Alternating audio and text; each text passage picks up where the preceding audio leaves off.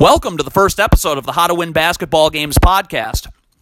With our first episode, I want to talk about empty side ball screens. Now, if you've watched my YouTube video breakdowns, you will have seen that the empty side ball screen is by far the best play in basketball, and you really don't need to run any other set other than that.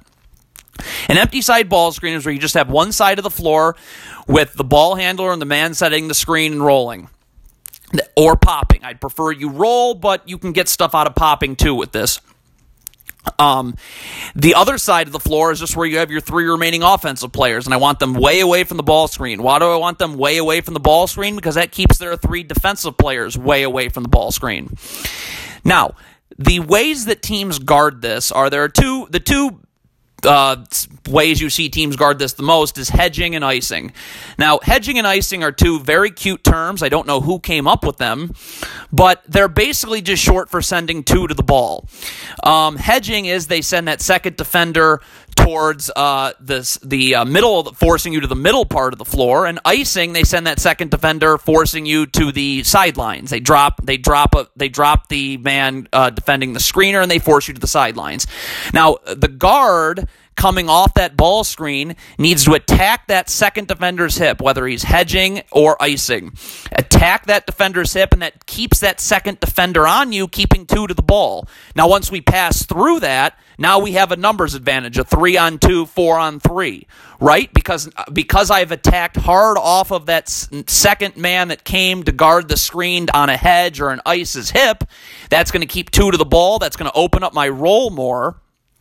And so once I hit that roll, now I have a numbers advantage, right? Because the two that were sent to the ball on a hedge or an ice are now behind the play.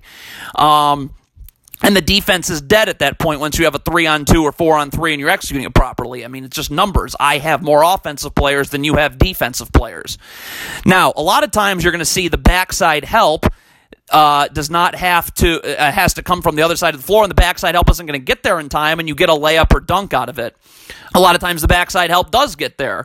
Okay, cool. That backside help is coming from one of my three offensive players who are stacked to the weak side of the floor.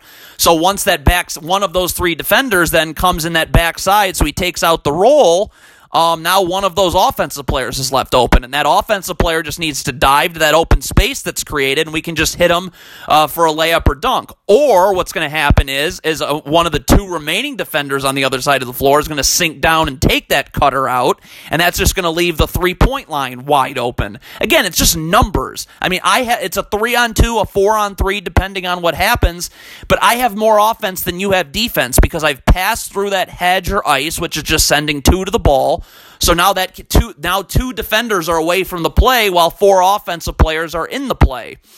So, and again, if you've seen my YouTube video breakdowns, you will see that this play is unguardable. Teams run high ball screens, and you can get different things out of them. And if you've watched my YouTube video breakdowns, you know what they are. We'll talk about them on future episodes of the podcast. But when you run a high ball screen, you have your ball handler and your screener in the ball screen.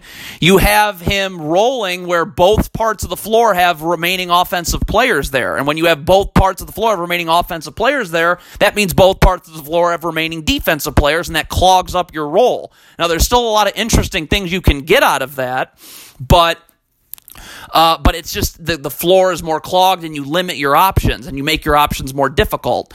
So we just talked about the two main ways teams guard these ball screens with hedging or icing. Okay, now the other way a team guards this screen is switching. When you switch, then you don't get that numbers advantage, but this is why if you throw the right people in ball screens, okay, so when I look at the floor, I want to make sure their littlest player is being thrown into a ball screen. So if they switch, now I have a massive mismatch down low, a big guard switch, and then we just can throw it down low and take advantage of that mismatch. Or I have a big now back onto the guarding on the perimeter against a guard, and we can beat him with a dribble drive. So again, if they're going to switch this, you see teams a lot, they'll go wing to wing and switch it. it, or they'll go wing to big and switch it, and because those are the two defenders involved in the ball screen, and you don't get that mismatch. You don't get that mismatch because the switch does not create a mismatch. But when you throw their littlest guard into a ball screen, now their switch creates a massive mismatch down low and possibly a massive mismatch also out on the perimeter. So you take advantage of that.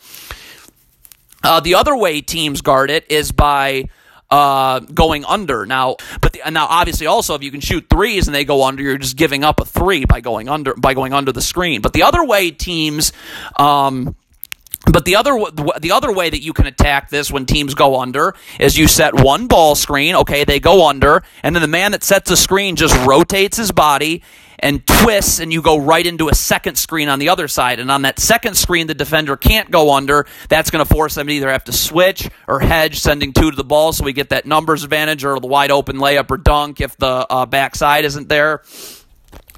And that happens. So those are literally the four ways teams guard it. Now, I see at the NBA level a lot, some at the college level, they run this horrendous defense guarding ball screens where they drop the big and fight over the top. Lovely. You're literally giving up a 2-on-1. You're giving up an open mid-range, or you're giving up the roll is wide open. It's like the worst kind of, it's like, honestly, I'm not sure that, honestly, it's the worst type of defense other than just having your two defenders fall over and just allow them to go right into the lane. It is such bad defense. You are giving up a 2-on-1. You are saying, here, 2-on-1. Like, what kind of defense? That's just awful. So, and for me, I get argued. Believe me, there's so much pushback on this and so much arguing, and it's crazy to me.